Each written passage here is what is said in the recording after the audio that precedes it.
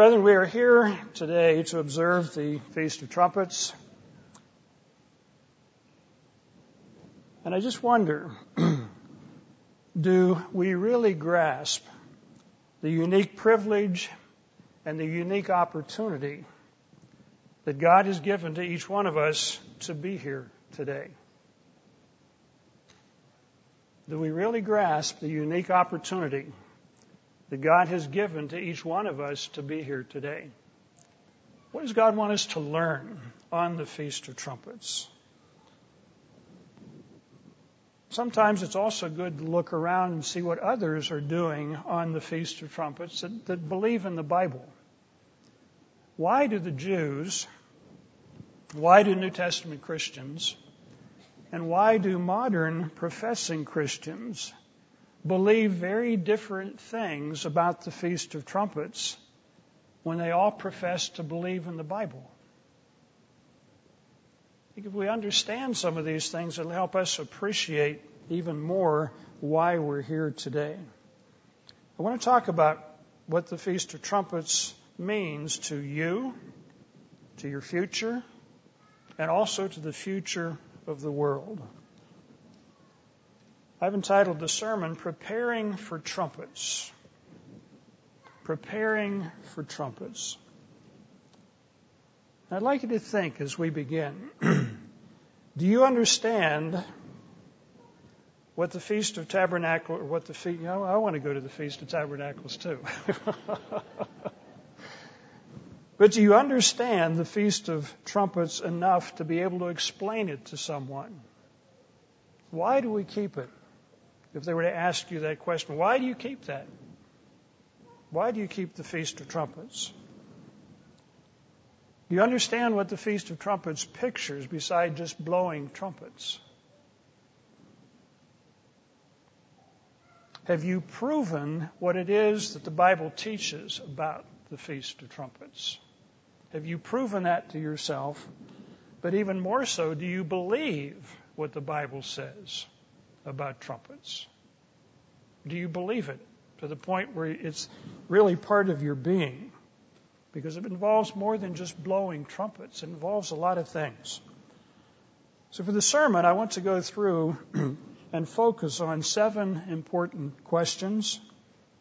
I will talk about answers to those questions. If you'll turn to 2 Timothy chapter 4. Trumpets is not just an Old Testament concept. It's a New Testament concept also, and as we will see, a very important part of the New Testament. But in 2 Timothy chapter 4, Paul is writing to Timothy, beginning in verse 1.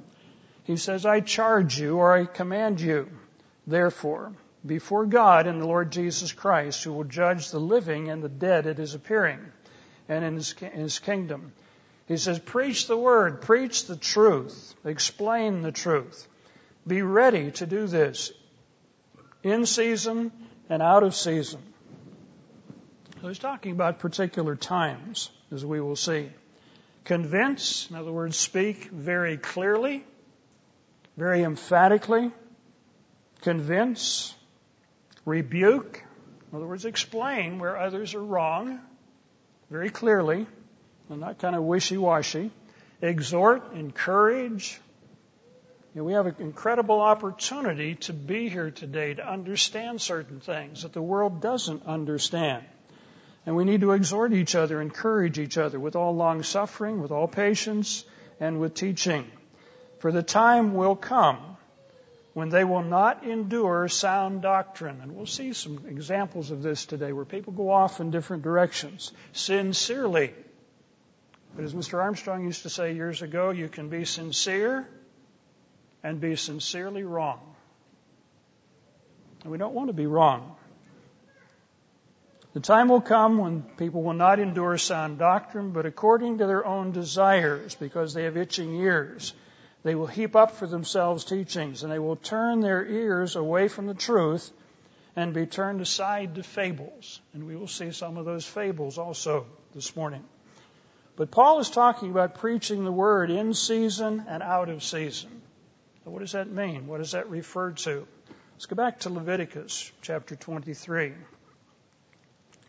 Leviticus chapter 23, first couple of verses, and we'll see what Paul was referring to, at least in part, with his instructions to Timothy. In Leviticus 23, we find the holy days listed and descriptions about them. But notice in the first couple of verses, the Lord said to Moses, saying, "Speak unto the children of Israel and say unto them, the feasts of the Lord," not the feasts of Mr. Armstrong, not the feast of Dr. Meredith, but the feasts of the Lord, which you shall proclaim to be holy convocations.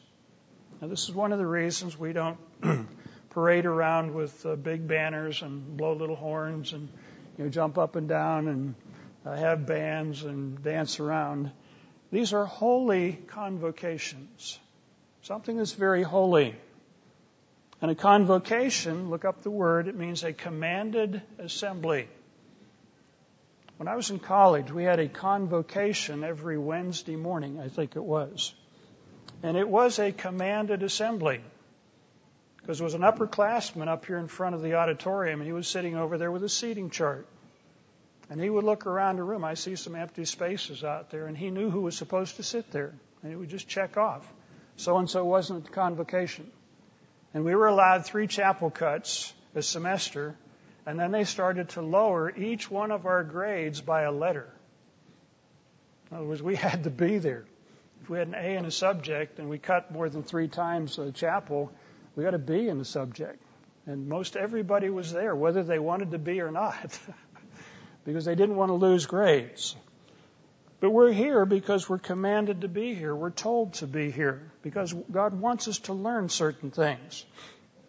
These are my feasts. Then it says, 6 days. It talks about the Sabbath. That is a feast of God.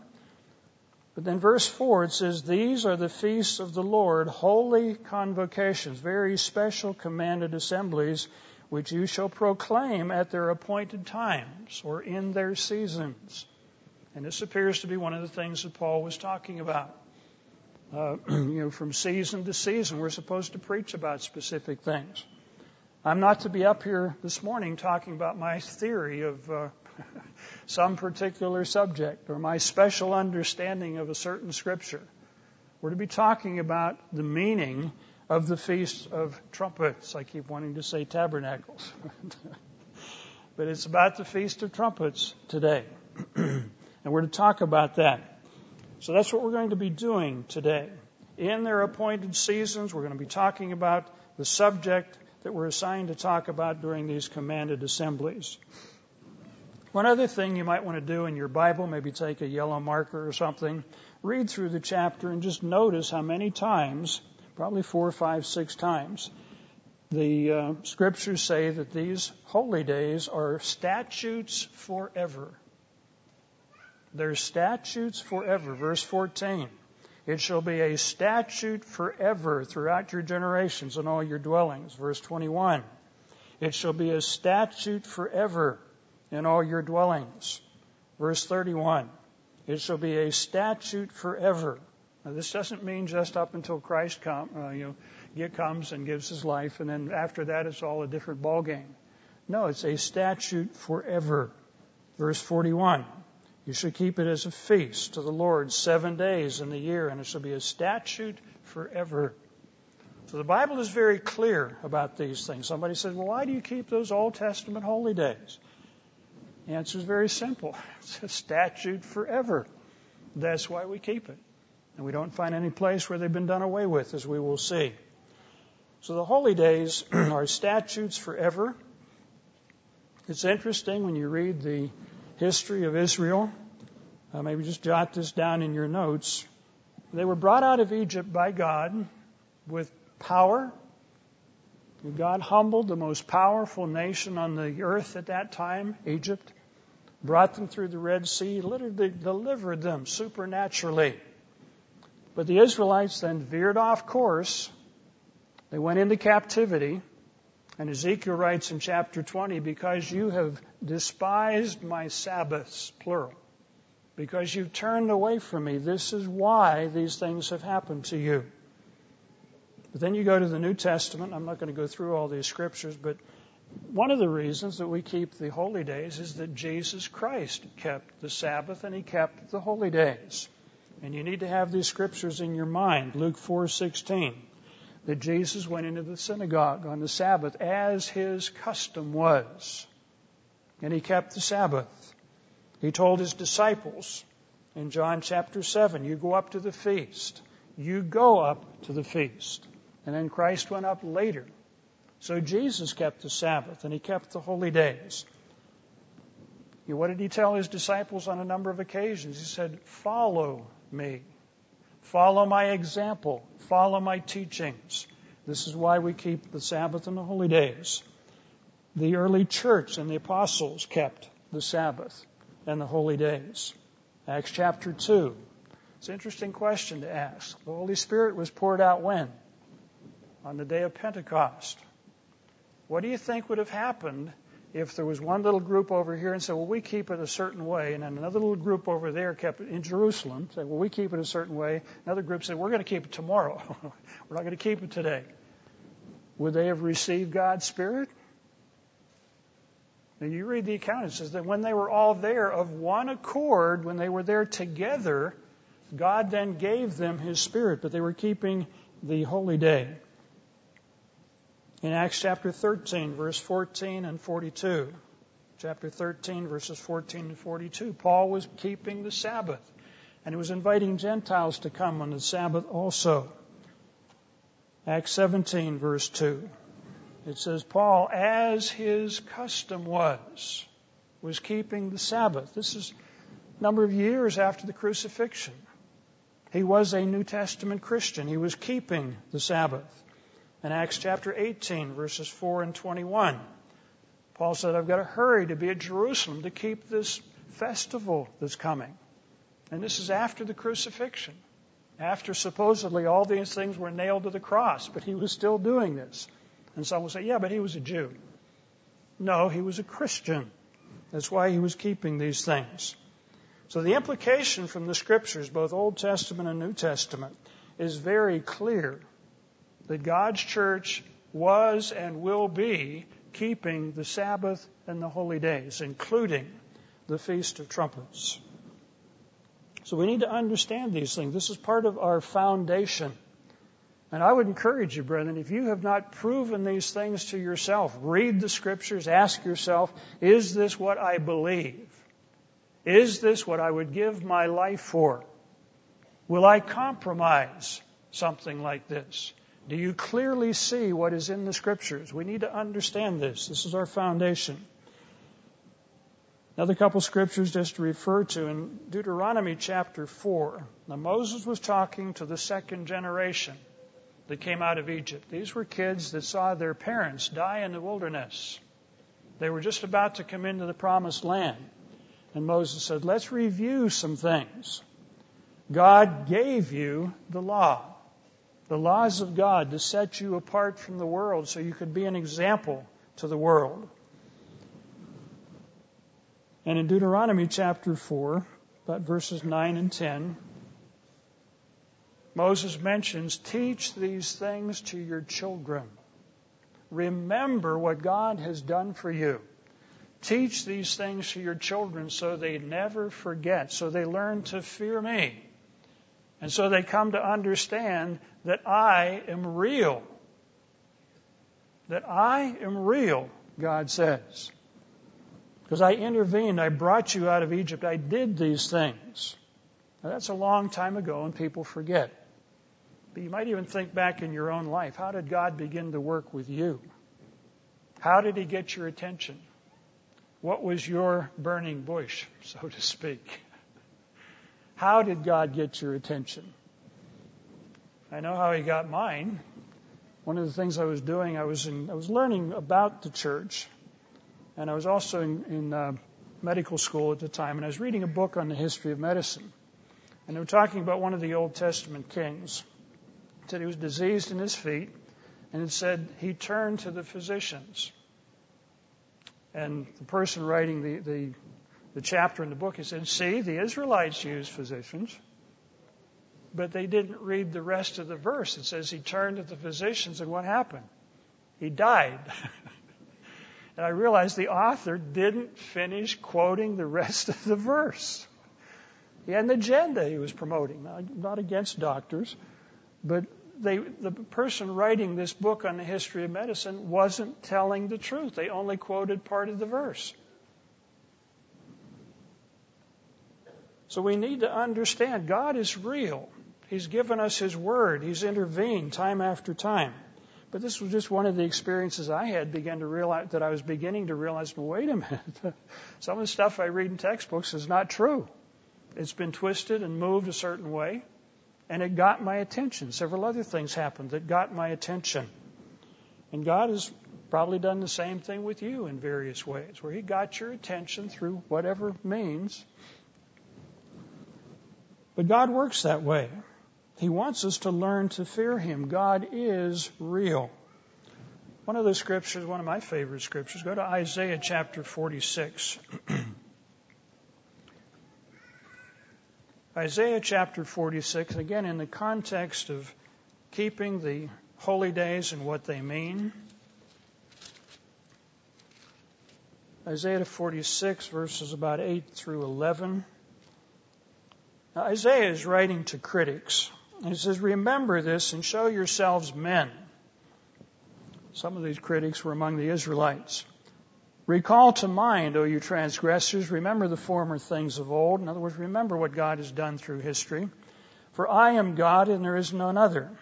I am God and there is none like me. Declaring the end or declaring the future, declaring the outcome from the very beginning. And from ancient times, the things that are not yet done. You know, Bible prophecy is one of the things that separates the Bible from any other religious text. Because most other religious texts, the Book of Mormon, other books, do not contain prophecies. And yet the Bible contains almost 2,000 prophecies that become very specific, that God is bringing to pass by His power. Notice, declaring the end from the beginning, from ancient times, the things are not yet done, saying, my counsel shall stand. Now, the word in the Hebrew is Esa, E-S-A. My counsel, my Esa shall stand, but it means my plan, my purpose. What I intend to do is going to come to pass. My counsel shall stand, I will do all my pleasure. Latter part of verse 11, indeed I have spoken it, and I will also bring it to pass. I have proposed it, and I will also do it. God has a plan. He has a purpose He's working out on this earth. And that plan is pictured in the holy days. That plan is pictured in the holy days that we read about in Leviticus 23. I remember a number of years ago when the church was coming apart, the worldwide Church of God was coming apart. And some of the young men that were guiding that organization, I remember in a sermon one of the guys mentioned, there is no plan. Jesus is the plan. This idea of the holy days and a plan was Mr. Armstrong's idea. It wasn't Mr. Armstrong's idea. It's pictured in the holy days. I remember the first time I heard a minister, and I think it was on the Feast of Trumpets. He said, this is what the plan means. And he just went briefly through the holy days. And a guy after services was standing behind me and said, what do you think of the sermon? I said, that minister just blew my mind. I said, I've never heard an explanation of the holy days. I'd never heard an explanation of the holy days, period. I grew up in a Presbyterian church and some other churches, but I'd never heard anybody explain a plan and a purpose. You can go to Ephesians, I'll just give you these, chapter 1, verse 4, verse 5, verse 9, and verse 11. Ephesians 1, verse 4, 5, 9, and 11. It talks about a plan. It talks about God predetermining things that He's working out on this earth. There is a plan. Very briefly, the 7 festivals, the Passover, with its sacrificial lamb, pictured the fact Jesus Christ as the Lamb of God was going to have to come to this earth and give His life as a sacrifice for all mankind so that we could be forgiven of our sins. The ancient Israelites were pointed to the future. Say, this is what's coming. The days of unleavened bread. We're to put leavening, a type of sin, out of our lives. If we want to be in the kingdom of God, we've got to get rid of certain amounts of baggage that we just can't take into the kingdom of God. I remember talking with an individual one time that was a Seventh-day Adventist, and they're not supposed to drink tea or coffee. And I remember asking this lady, I said, I understand your religion teaches you that you shouldn't drink tea or coffee. And she said, yes. I said, do you ever drink tea or coffee? And she kind of got fussy and said, well, it sneaks in once in a while. It sneaks in once in a while. This coffee cup just snuck up to your mouth and went, open up. Oh!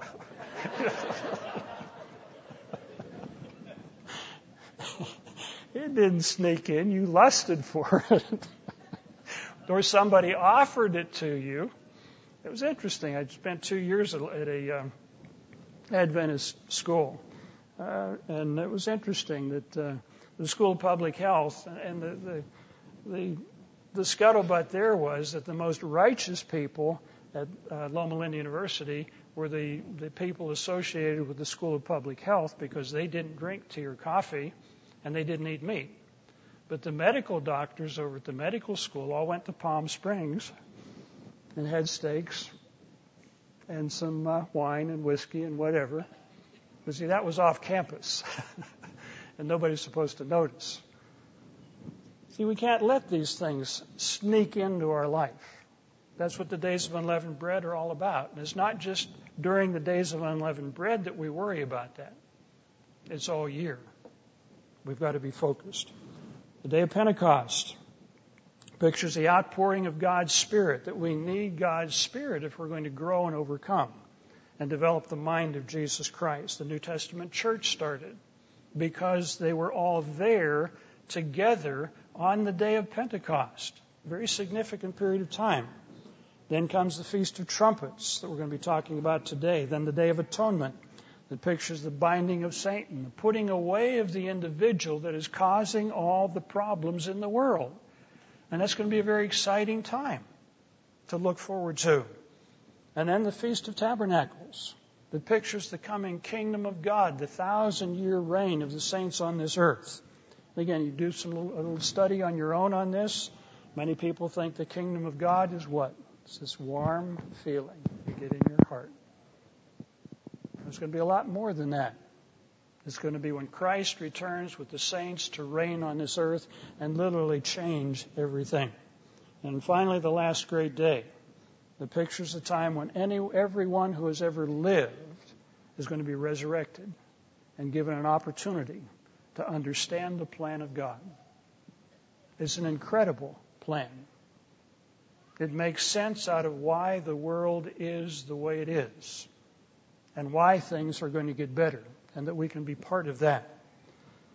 It's interesting when you think about it. The Feast of Trumpets is the fourth holy day in the middle of 7. It's the middle holy day. Right in the middle. It pictures a turning point when everything is going to change on this earth. One of the most significant days in human history. A number of things are going to happen on that day, at that period of time. And this is why we're here today, to focus on what is coming, to focus on this major aspect of God's plan and purpose. There'll be some very powerful things, very dramatic things, very terrible things are going to happen, but also some very good things. And we're going to be talking about that today in the sermon. So this is why we're here today, brethren, is to review what is coming down the road so that we're ready for what is coming down the road. If you turn, first of all, I'd like to ask another question. What is the meaning and the significance of the Feast of Trumpets? What's the meaning? What's the significance?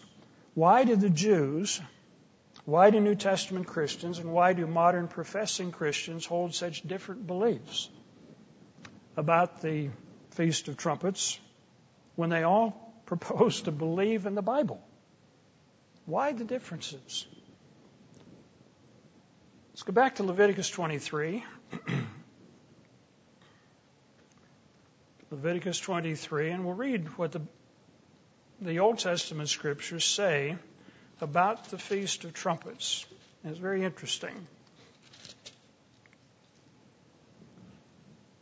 Beginning in verse 23, the Lord spoke to Moses, saying, "Speak unto the children of Israel, saying, in the 7th month, on the 1st day of the month," so this is on the Hebrew calendar, the 1st day of the 7th month. Now here are the instructions. "You shall have a Sabbath rest," a Sabbath in which you rest, "a memorial of the blowing of trumpets." We blow the trumpet or the ram's horn on that day. "A holy convocation," a commanded assembly. "You shall do no customary work on it, and you shall offer an offering made by fire to the Lord." Now that is it. That's the instruction. So now you know what to do on the Feast of Trumpets. There's not a lot there. You have a Sabbath rest. You have a memorial of the blowing of the trumpets. You have a holy convocation. You don't do any customary work. And you give an offering. This is made by fire. And Mr. Ruddleston's hoping that nobody will burn up the offering today that came in. But there's not a lot there. You've got to go someplace else. One of the reasons that the Jews do what they do is that they look at these instructions and they blow the ram's horn. They have a convocation on that day, but they do some other things. One of the rituals that they have is called Tashlik, Tashlick, in which they'll go down. These are some Jews will do this, not everybody. But they'll go down to the shore of a lake or a stream. I guess in New York they go out in the Brooklyn Bridge, some of them. And they read a scripture. I think it's Micah chapter 7, verses 18 through 20, where it talks about throwing sins in the sea so that the sins are lost. And they read that scripture, and symbolically they're repenting, throwing their sins in the ocean or in a body of water. I didn't read that here, but this is one of the customs that they do. It appears to date back to the 1400s, possibly earlier. But this is something that's been added that they do.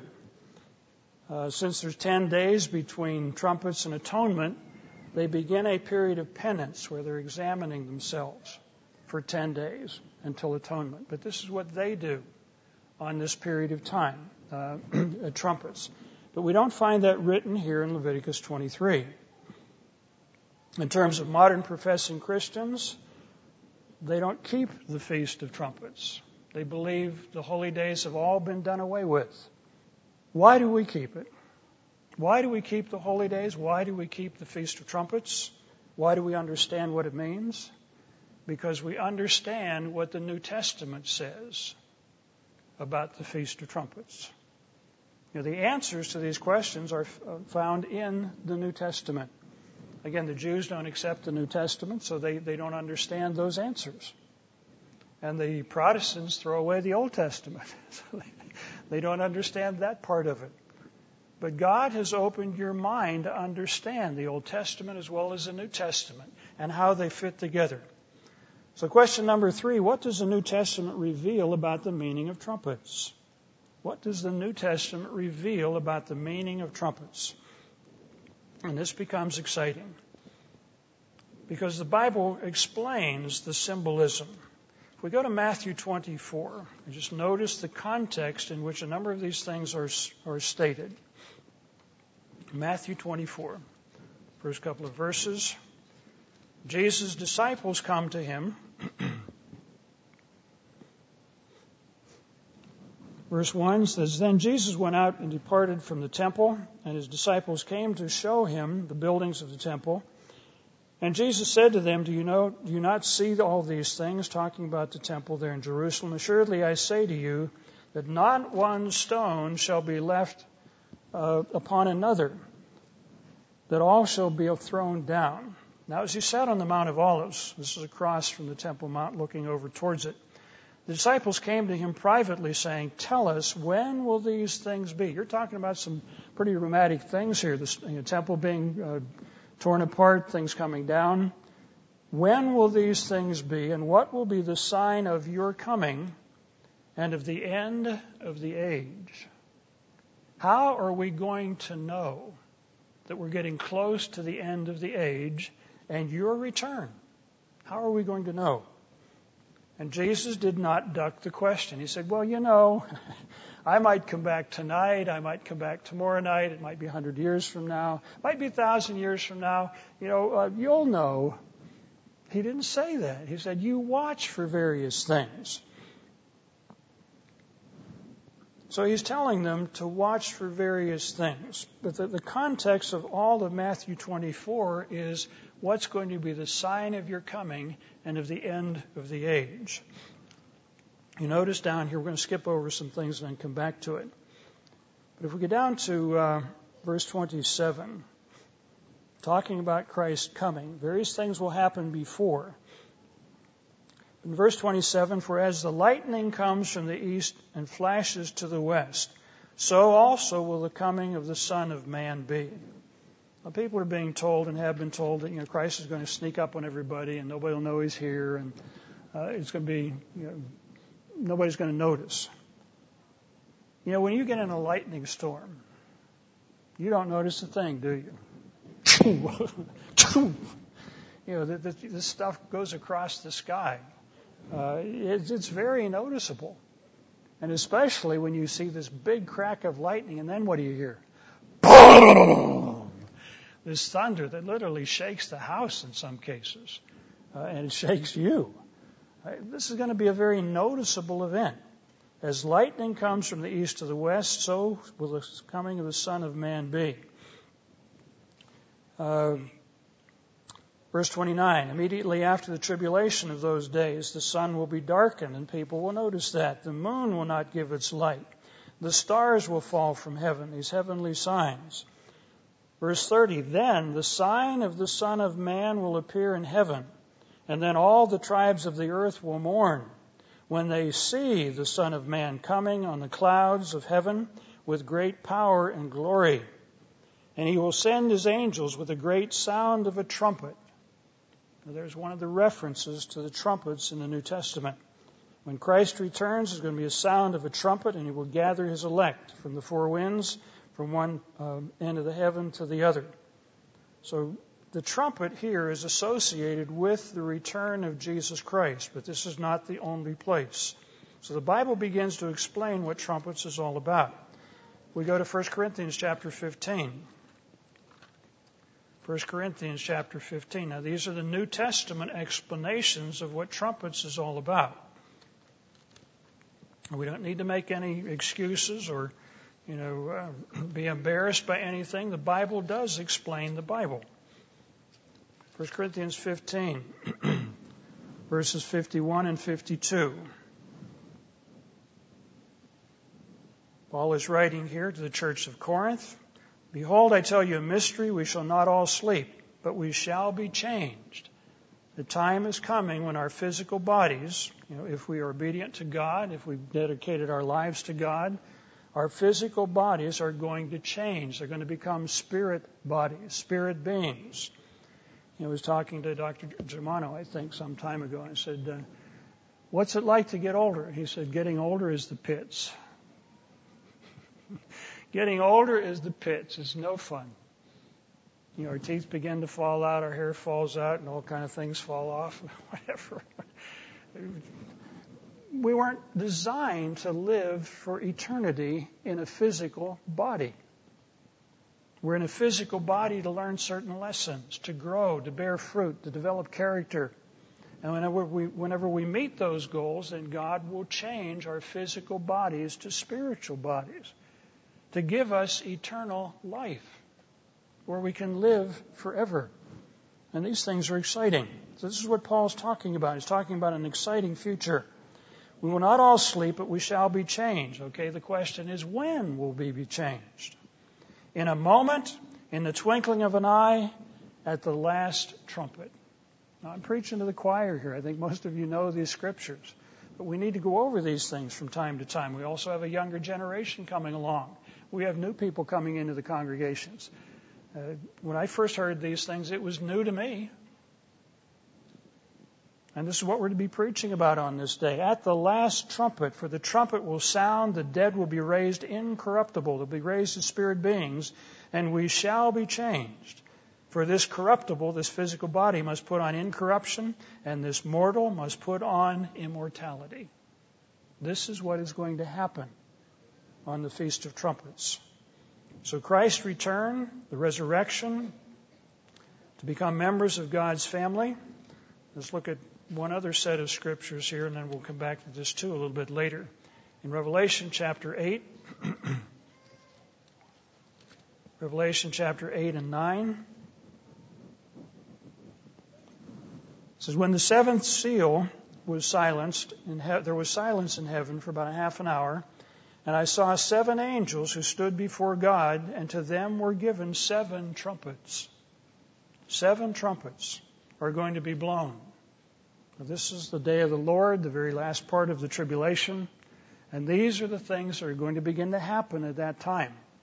But you'll notice there's one trumpet after another trumpet after another trumpet. And we're to be keeping and learning about the Feast of Trumpets. So the New Testament really does begin to explain what the Old Testament doesn't. The Jews blow the ram horn. They can read that. They can see that. But as far as reading a scripture that really talks about what God is going to do, bearing the sins in the sea, this is something they've added to it. They don't understand the rest of the New Testament scriptures. And most Protestants today don't understand anything about the Feast of Trumpets because they feel it's all done away with. So they've lost sight of the plan of God. Revelation 11. Revelation 11. One other reference that we'll look at is in terms of the overall meaning of the Feast of Trumpets. Revelation 11, beginning in verse 15. It says, then the 7th angel sounded. This is the 7th of that series of 7 trumpets blown by the angels. And there were loud voices in heaven saying, the kingdoms of this world have become the kingdoms of our Lord and his Christ, and he shall reign forever. Latter part of verse 17, because you've taken your great power and reign. The nations were angry. Your wrath has come. The time of the dead that they should be judged, that you should reward your servants, the prophets, and then destroy those who destroy the earth. This is when the 7th trumpet blows. And this is what's going to happen at that time. So the Bible tells us what the meaning of trumpets is all about. It's not outlined in the Old Testament. It's outlined in the New Testament to fill in what is not there in the Old Testament. So this is what the trumpets mean. This is what the Day of Trumpets means. A very incredible period of time. Dramatic things are going to happen. And they're not all bad. They're going to be very difficult for people to see and go through. But when we understand the overall plan, it's going to lead to some very positive things. Okay, question number 4. Okay, now that we know this, what do we do with it? What do you do with this information? What does God want us to do? In Matthew 24, let's go back there. Matthew chapter 24. One of the things of understanding the truth is that it's exciting to see how the pieces fit together.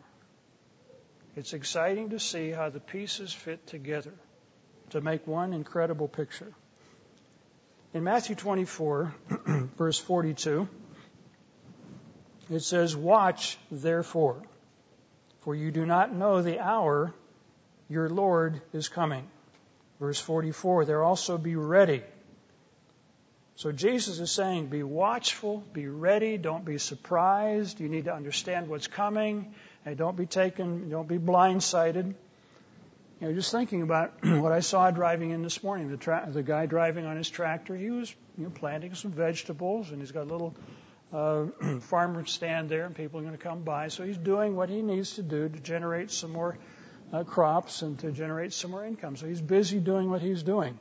Passed a number of people running, jogging, doing their thing this morning, watching these city crews working on their projects, people working in their offices. They have no idea what's coming. You and I are here to be reminded of what's coming so that we can understand this big picture, that we can be ready.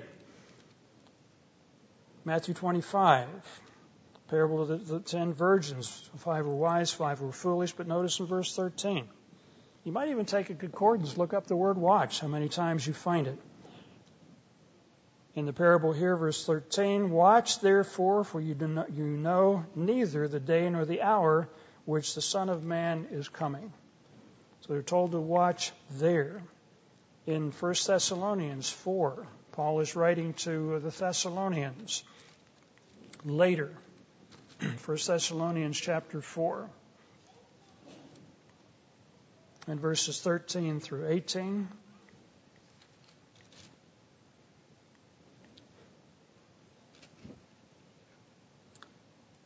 Again, Paul is writing out of concern, verse 13. But I do not want you to be ignorant, brethren. I don't want you to be surprised. This is a big thing. Concerning those who have fallen asleep. And this is, again, very comforting whenever a loved one or a member of the church dies. Yes, we miss people when they die, but there's a future. Concerning those who have fallen asleep, lest you sorrow as others who have no hope. Whenever I was at Loma Linda, the daughter of one of the professors had an aneurysm. And she was only 16, 18 years old, something like that, and died very suddenly. And I went to the funeral, and I didn't even know her, but at the end of the funeral, I was crying. Because people got up and gave their testimonies, and, oh, this is such a sweet person. It was an agonizing thing. And I was crying before I left, and I didn't even know the girl. It was so emotional. But they didn't have the hope that we have, that Paul is talking about here. Concerning those who have fallen asleep, lest you sorrow as those who have no hope. For if we believe that Jesus died and rose again, even so, God will bring with him those who sleep in Jesus. There's going to be a resurrection when these people come back to life. For this we say to you by the word of the Lord, that we who are alive and remain, alive when Christ returns, and remain until the coming of the Lord will by no means precede those who are asleep. For the Lord himself will descend from heaven with a shout, and with the voice of the archangel, and with the trumpet of God. It's going to sound when Christ returns, and the dead in Christ will arise first. Then we who are alive and remain will be caught up together with them in the clouds and meet the Lord in the air. And thus we shall ever be with the Lord. Not in heaven. We're going to come back to this earth where Christ comes back. But these admonitions to watch and be sober, in fact, down here in verse 6 of chapter 5. Therefore let us not sleep. Don't go to sleep as others do, but let us watch and be sober. Watch and be alert. So we find this again and again and again. I'd encourage you to go back and read Ezekiel chapter 3 and Ezekiel chapter 30, where God appointed Ezekiel. And today we are a type of that Ezekiel, to be a watchman. A watchman just don't stand on a wall and watch. Oh, look over there. That's interesting. Look over there. That's interesting. No, when a watchman sees something happening, what do? They blow a trumpet. They sound an alarm. They ring a bell. They set off a siren. Say, look, things are coming. We need to be ready. We need to be watching. And that's what our job is. Ezekiel chapter 30 said, when you see these things coming, you sound an alarm. And if you sound an alarm and people respond to that, you'll save yourselves and you'll save them. But if you sound the alarm, nobody responds, that's their problem. But if you see things coming and you don't sound an alarm, they're going to die and so will you. Because you've not done your job. And we have a job to do today. And some people think, well, all our job is to just tell people about Jesus and everything will be fine. No, we need to tell them Jesus Christ is real. He's going to come back to this earth. And it's going to shock people when he does, because he's going to intervene very powerfully in the affairs of this world. He's going to change things for the better. And this is what's coming. So we're told to watch. We're told to watch. Why? Question number 5. Why do we need to watch? Let's go back to Matthew 24. See, this becomes personal. Matthew 24. There's a lot in this chapter. Matthew 24, verse 22.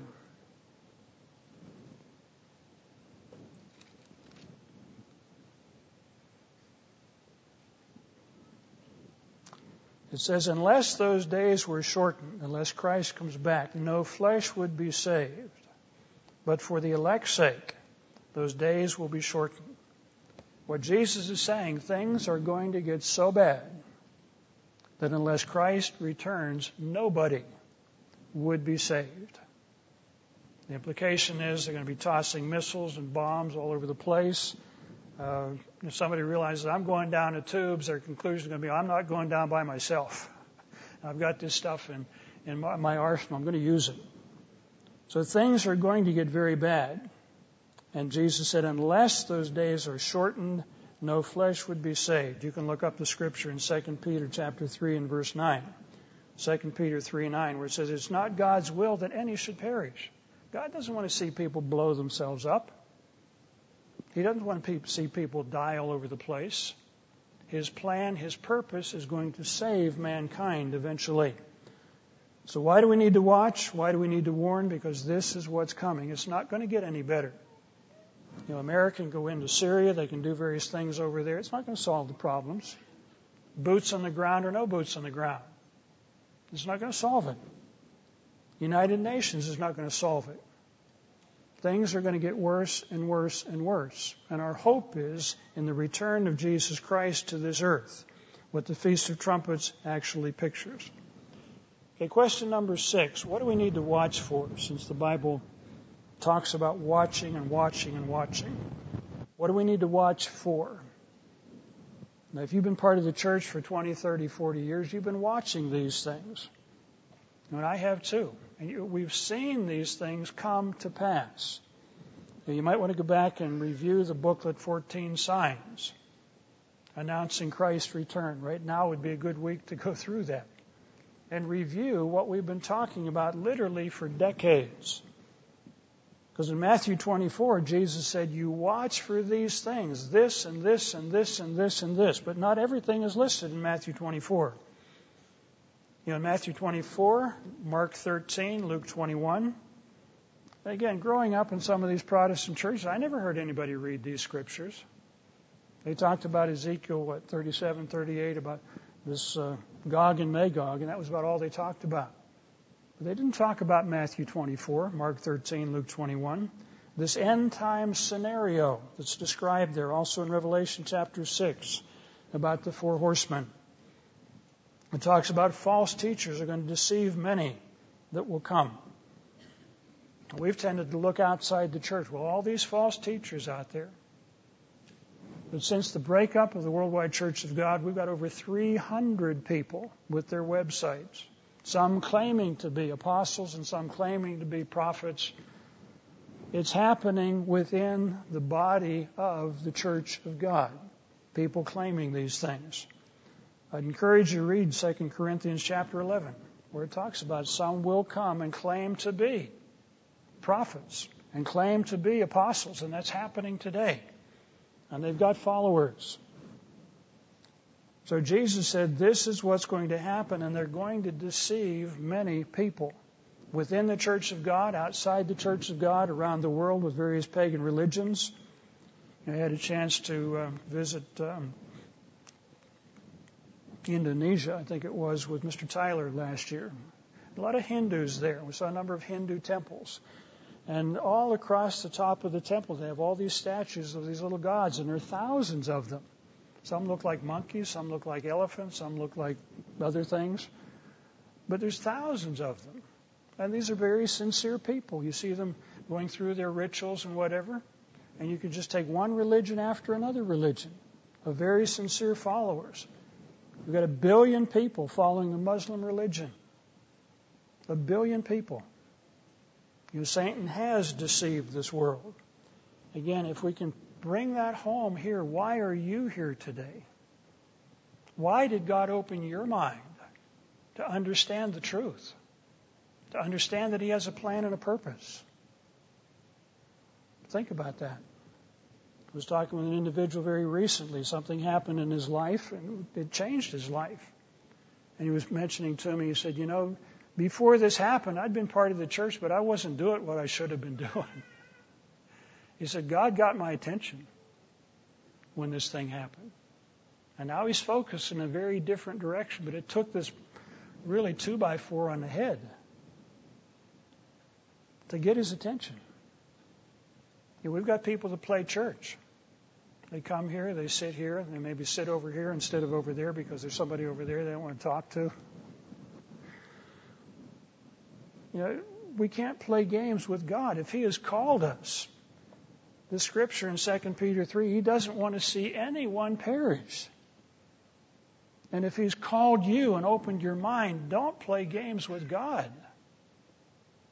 Because these things are going to come to pass that we're talking about today. False teachers will deceive many. It talks about wars and violence. Nation will rise up against nation, kingdom against kingdom. This word for nation is ethnos. We've talked about this before. It's talking about one ethnic group against another. What's happening in Syria? It's one group of Muslims fighting another group of Muslims. What's happening in many of those countries over there in Egypt? One group of Muslims against another group of Muslims. What's happening in Africa? One group of blacks against another group of blacks. What's happening in Northern Ireland? Some Catholics against Protestants. What's happening in South America, various places? It's one group against another, and it's not getting any better. It talks about famines and disease epidemics and disasters of various types are going to increase and increase and increase as we get closer to the end. But Jesus said all these things are going to come to pass. But how does He describe them? He says, these are just the beginning of sorrows. These are just the beginnings, and things are going to get even greater. Matthew 24, we're here in verse 37. I teach the Old Testament survey class, and when you go through Genesis, some of these things pop out at you in a very different way when you have a New Testament perspective. In verse 37, it says, but as in the days of Noah were, so also will the coming of the Son of Man be. Just as things were in the days of Noah, things are going to be the same way or get to that same point just before Christ returns. Let's go back to Genesis 6 quickly. Genesis chapter 6. This was a case where God intervened very dramatically on the face of this earth. But He intervened to stop human beings from going in a wrong direction any further. In verse 5, it says, the Lord saw that the wickedness of man was great in the earth, and that every intent of the thoughts of his heart was only evil continually. You look at what's on television, you look at what pops up on the internet, you can't look. You've got to turn it off. You've got to go someplace else. The songs that people sing about today, you don't want to listen because it puts thoughts in your mind that then you have to wrestle with and try and get out. The Lord was sorry that He made man on earth, and He was grieved in His heart. For those of you that are parents and you've seen your kids go off in the wrong direction, make decisions that you know is going to be very costly, how do you feel?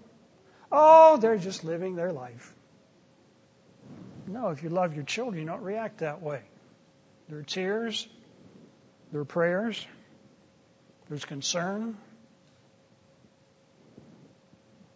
God has feelings too. He said He was grieved in His heart. Consequence, verse 7, I will destroy man, human beings, whom I've created from the face of the earth, both man and beast, creeping things, for I am sorry that I have made them. But Noah found grace in his eyes. Down in verse 11, the earth was also corrupt before God, and the earth was filled with violence. When you read through the paper today, they're fighting in Africa, they're fighting in the Middle East, they're fighting various parts of Asia, they're fighting all over the place. People blowing people up, and people running, holding babies and whatever. I think there was a picture in the Wall Street Journal the other day, 2 million refugees in Jordan. 2 million refugees. How'd you like to live in a tent? surrounded by a couple 100,000 people. When I was in South Africa, we walked through, no, it was in Kenya, I think it was, we walked through a slum that probably held 80,000 people. There was no sewage. I only saw one water spigot. And people were charged so much money to get a bucket of water. And the sewage was just out in the open. And this was how people lived. Little kids running around playing, and you looked at what they were playing, and it was the conditions that people live in. God sees these things. These are individuals made in His own image. The earth was corrupt before God. The earth was filled with violence. All flesh, verse 12, had corrupted themselves. And God intervened. He sent a flood, wiped everything out, and started over. If we go back to Matthew 24 and read what Jesus is talking about, He said, as in the times of Noah, when the world was just getting totally off course, as our world is today, watching this video from Tel Aviv of these gay individuals, homosexuals, just parading around, parading themselves, waving banners, blowing little trumpets. You're having a big party, thousands of these people. And Tel Aviv advertises itself as the gay capital of the world. Why do they do that? Because there's money. There's money in that. The people will pay for airline tickets. They'll come there where we have this atmosphere of freedom. I was shocked, I think, a number of years ago when Mr. Tyler mentioned that this gay Mardi Gras in Australia, same thing happens down there. He said it's the biggest social event in Australia. The biggest social event in Australia, where they just attract these people and they let them do whatever. This is the world we live in today. All flesh has corrupted themselves. But Jesus said it's going to be, just before I return, the same situation that was in the days of Noah. And God is going to intervene again in a very powerful way. Revelation 13, it talks about the emergence of a beast and a miracle-working false prophet. That this is going to happen. We're going to notice this on the world scene. This emergence of a beast is going to be something that comes out of the Roman Empire or linked to it in some way. And that says the world is going to be surprised. The world will be surprised when this happens. But brethren, if we're watching, we're aware of what the prophecies say, it shouldn't be a surprise to us. Uh-oh, there's another one. Here comes another one. What's going to happen if the Pope one of these days is able to actually bring down fire from heaven? We read about from time to time these statues that begin to cry, or the hands of a statue of Jesus begins to bleed blood. The Catholic Church generally doesn't want to look into this that carefully. Like somebody was asked, one of the priests in San Francisco was asked when a statue started to bleed, said, are you going to document this? Are you going to look into this very carefully? He said, no. If people think it's bleeding, that's fine. In other words, let's not rock the boat here. If people believe that it's a miracle, then let's let them pretend that it's a miracle. Let them believe it's a miracle. This is not good. But the Bible says we're going to see the emergence of a beast. It's going to be a political figure, probably going to come in very gently. And, somebody's got to intervene, so I volunteer to do it. And then a miracle-working false prophet of a great religious organization. We're going to see a revival of the Roman Empire in some way. Now, some people are being told this beast is going to come up in America. The Roman Empire was never in America. Now, again, we can't take this for granted today because many people don't know where America is on a map or where Europe is on a map. So we can't assume that everybody knows where the Roman Empire was. But it was in Europe, and that's where this is going to happen. When the people of the EU signed the agreement for the euro, they said, we felt like Romans the day that we signed that agreement. They know what they're doing.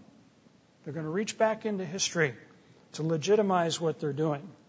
This mark of the beast that's talked about in Revelation 13. That's going to involve you either conform to the system that dominates the empire, or you'll be persecuted. In other words, you've got to go along. Whether it's working on the Sabbath, whatever it's going to be. But there's a concept of conforming to what is happening. You have to go along with it. If you don't, you'll be ostracized. You'll be persecuted. Let's go to Revelation 17. These are, again, things that are going to be happening. And we could make even a longer list, but these are things we need to keep in mind. Things that are happening and will be happening today. Revelation 17 talks about a woman riding a beast. A woman is the symbol of a church. The Catholic Church has been promoting a united Europe for a number of decades because they stand to gain. If they promote it, then they will be given a favored position within the revised Roman Empire. But this great harlot rides the beast, guides the beast, influences the beast, gets people to follow the beast. It talks about 10 kings. Down here in verse 11 and 12, the beast that was, is not, and so on. The 10 horns which you saw are 10 kings that have received no power as yet, but they give their power to the beast for 1 hour. We have been watching world news for years. In our News and Prophecy issue that came out, this was in June, talks about 10 countries for the United States of Europe. Just within this was June 29, 2012, so a little over a year ago, was really the first time I think that we had seen a specific reference to 10 nations getting together. And this should be significant. This should catch our attention. It talks about 10 kings, 10 leaders, 10 nations, however this is going to work. We're going to give their power to the beast for a very short period of time. In Daniel chapter 8, 9, it talks about the sacrifices it doesn't say they're instituted, it talks about the sacrifices will be stopped. So to stop them, you've got to start them. So when we see the sacrifices begin again in Jerusalem, we need to realize we'd better wake up. If you're playing games, you better stop playing games. Because once those sacrifices start, they're going to be stopped. Probably about 3 years later, somewhere in that vicinity. So this is going to be a telltale sign when we see this happening. In Daniel chapter 11, verse 40, 41, 42, 43, 44, talks about a king of the south. And this is going to be some sort of an Arab federation. It's going to push against the king of the north. When I was living in Europe, I was reading in the papers at that time that Europe was worried about a threat from the south, about Arab nations getting missiles that could carry clear up to Europe. But they were talking about a threat from the south. The Bible's been talking about this for about 2,500 years. The king of the south will push against the king of the north. The scriptures in Genesis, or not in Genesis, but in Genesis it talks about one of the blessings of Abraham, that he would possess the gates of their enemies. But in Deuteronomy 28 it says, if you disobey me and turn away from me, you will be besieged in your gates by your enemies. And this is what has been happening. We've lost these sea gates, very significant things. There's a few left. But these are all things that are going to happen towards the end of the age. Luke 21, verse 20, talks about you will see Jerusalem surrounded by armies. So if we see armies going into the Middle East, it might be UN peacekeepers. If America has a bad name over there, it may be the Europeans, and they've been itching to get involved in the Middle East, because they want to show they can do something that the Americans can't. So if we see things happening in Jerusalem, till the time of the Gentiles, it's going to be a 3.5-year period. Things happening there. Zechariah 14, it says half of the city of Jerusalem is going to go into captivity. And I don't think that's going to be the Arab half. Probably going to be the Jewish half of the city will go into captivity. Now, these are very specific prophecies that are going to take place. During this period of time, we're going to see the demise of the Israelite nations. Jeremiah 30 talks about a time of Jacob's trouble. They're going to reap the consequences of their disobedience. Hosea 5:5 talks about the nations of Israel and Judah are going to stumble together. The nations of Israel and the Jews are going to stumble together. They're going to go down at the same time. And there are a number of prophecies, about 3 in Isaiah, 2 or 3 in Jeremiah, that talks about the downfall of the Israelite nations is going to come suddenly. Suddenly.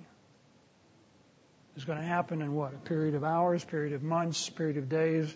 All it says is suddenly. It's like a wall that begins to buckle and bulge, and all of a sudden, it goes. But the implication is it's going to happen suddenly. Start in Isaiah chapter 9, verse 14. Isaiah 9:14, Isaiah 29, verse 5. Isaiah 30, verse 13.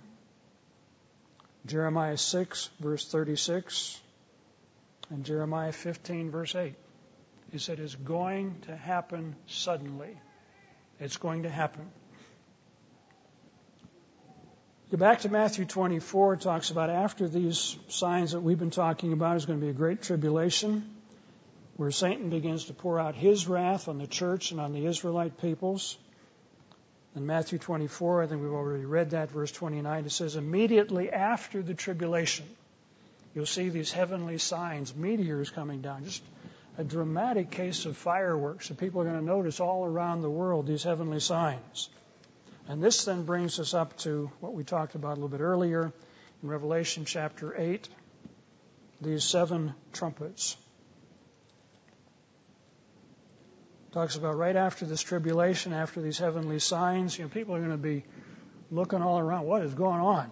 Never seen anything like this before.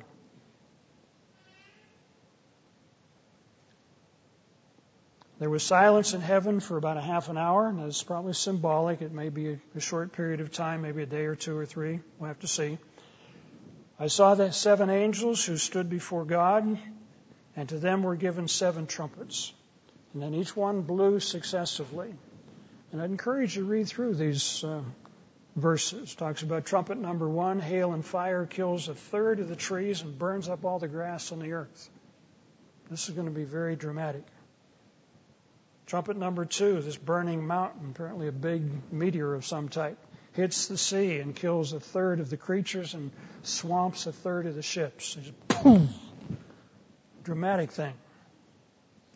Trumpet number 3, a great burning star from heaven hits the fresh waters of the world. America has the largest freshwater system in the world. The Great Lakes, Mississippi, Missouri, and Ohio rivers. 1/3 of the rivers turn bitter and kill many people. Trumpet number 4, 1/3 of the sun, the moon, and the stars are darkened. And then trumpet number 5, this first woe, talks about a locust army, and this appears to be a European army that heads east for some reason. Maybe it's fighting over the resources around the Caspian Sea. We're not told what it's going to be. Trumpet number 6, a second woe. An eastern army attacks the west, coming over the Euphrates. So here you have basically a world war beginning to break out in Eurasia. And then trumpet number 7 is when Christ and the saints return. And then you have these 7 last plagues where God literally pours everything out and said, this is enough.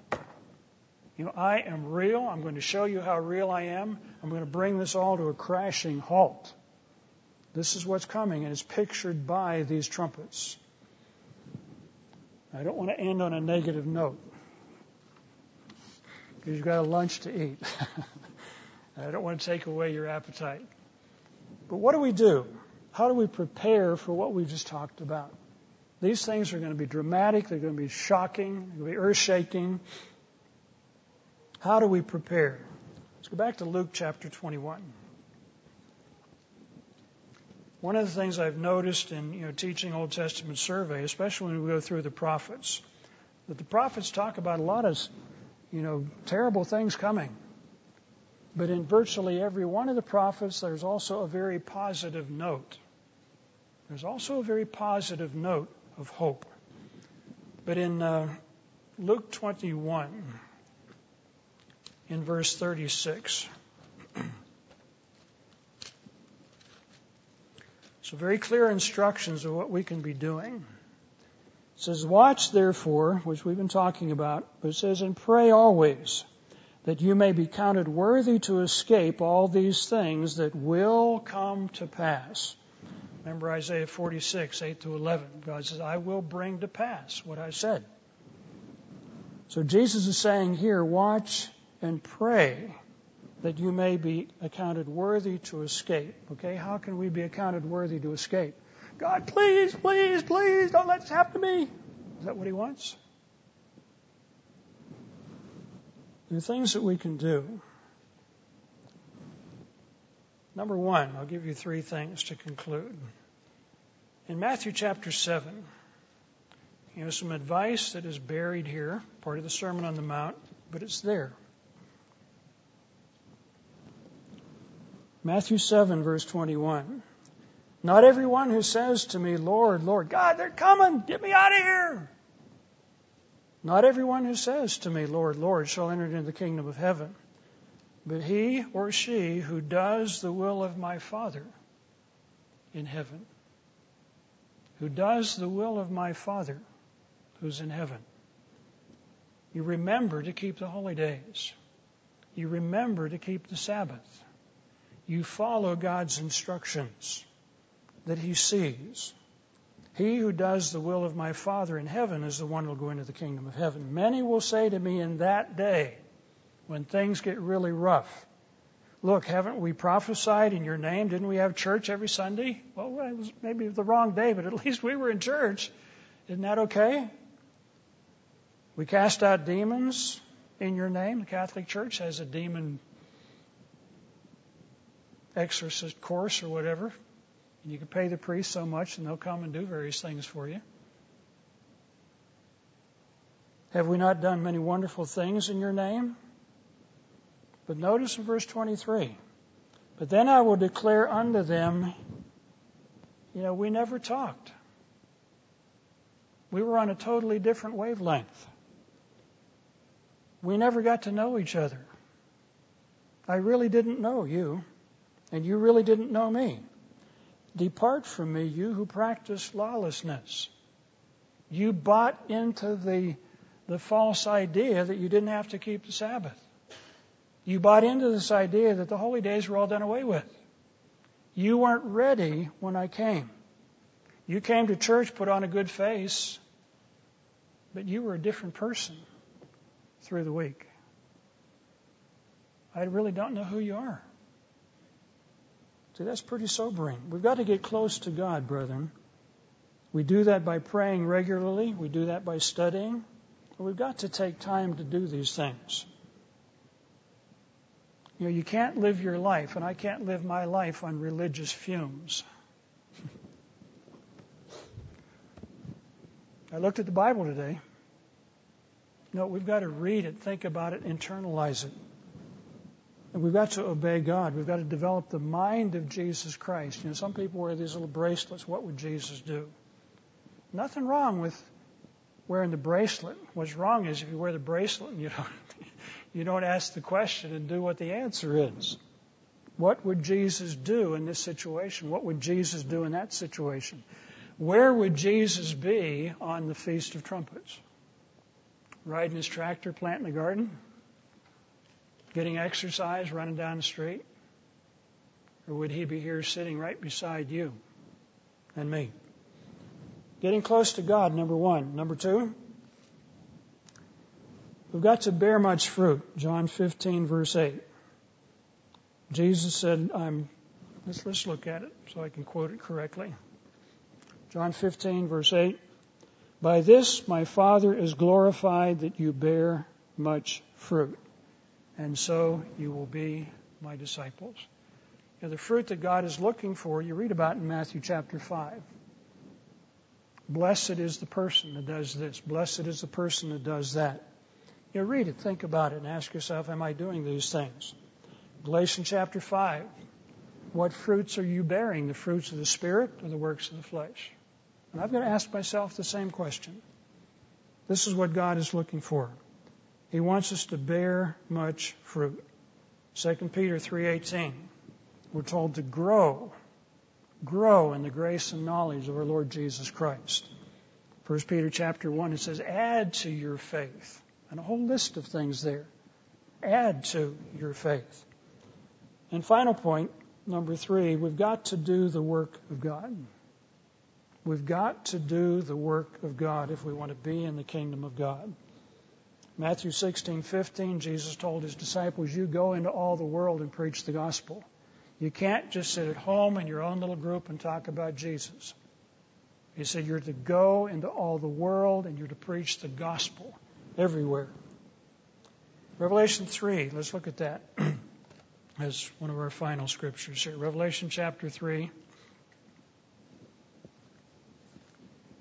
See, these are the instructions that we need to read and be doing when Christ returns. He needs to see that we've been focusing on these things. Revelation 3, beginning in verse 7. It's talking about the Philadelphia church. To the angel of the Philadelphia church I write, these things says he that is holy and who is true, he who has the key of David, he who opens and no man shuts. Verse 8, I know your works. See, I have set before you an open door, and no one can shut it. And some people have said, the gospel was done whenever Mr. Armstrong died. That's just simply not true. That's an excuse. For you have a little strength, and you've kept my word. You've not denied my name. Indeed, I will make those of the synagogue of Satan who say they are Jews and are not. It's talking spiritually here. But they lie. Indeed, I will make them come and worship before your feet to know that I've loved you. They're going to have to come to acknowledge where God's church is today. But notice the promise in verse 10, because you have kept my command to persevere. Persevere doing what? Going into all the world and preaching the gospel. Feeding the flock, preparing a group of people for Christ's return. Because you've kept my command to persevere, you've continued to keep the commandments even when people laughed at you. You do that silly stuff.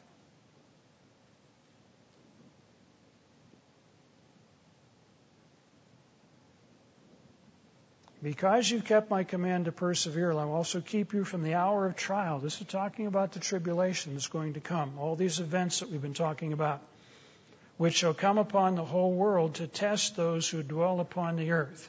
Behold, I come quickly. Hold fast what you have, that no one takes your crown.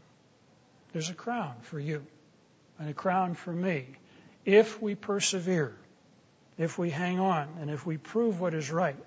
He who overcomes, and we've all got things to overcome, I will make that person a pillar in the temple of my God. And he shall go out no more.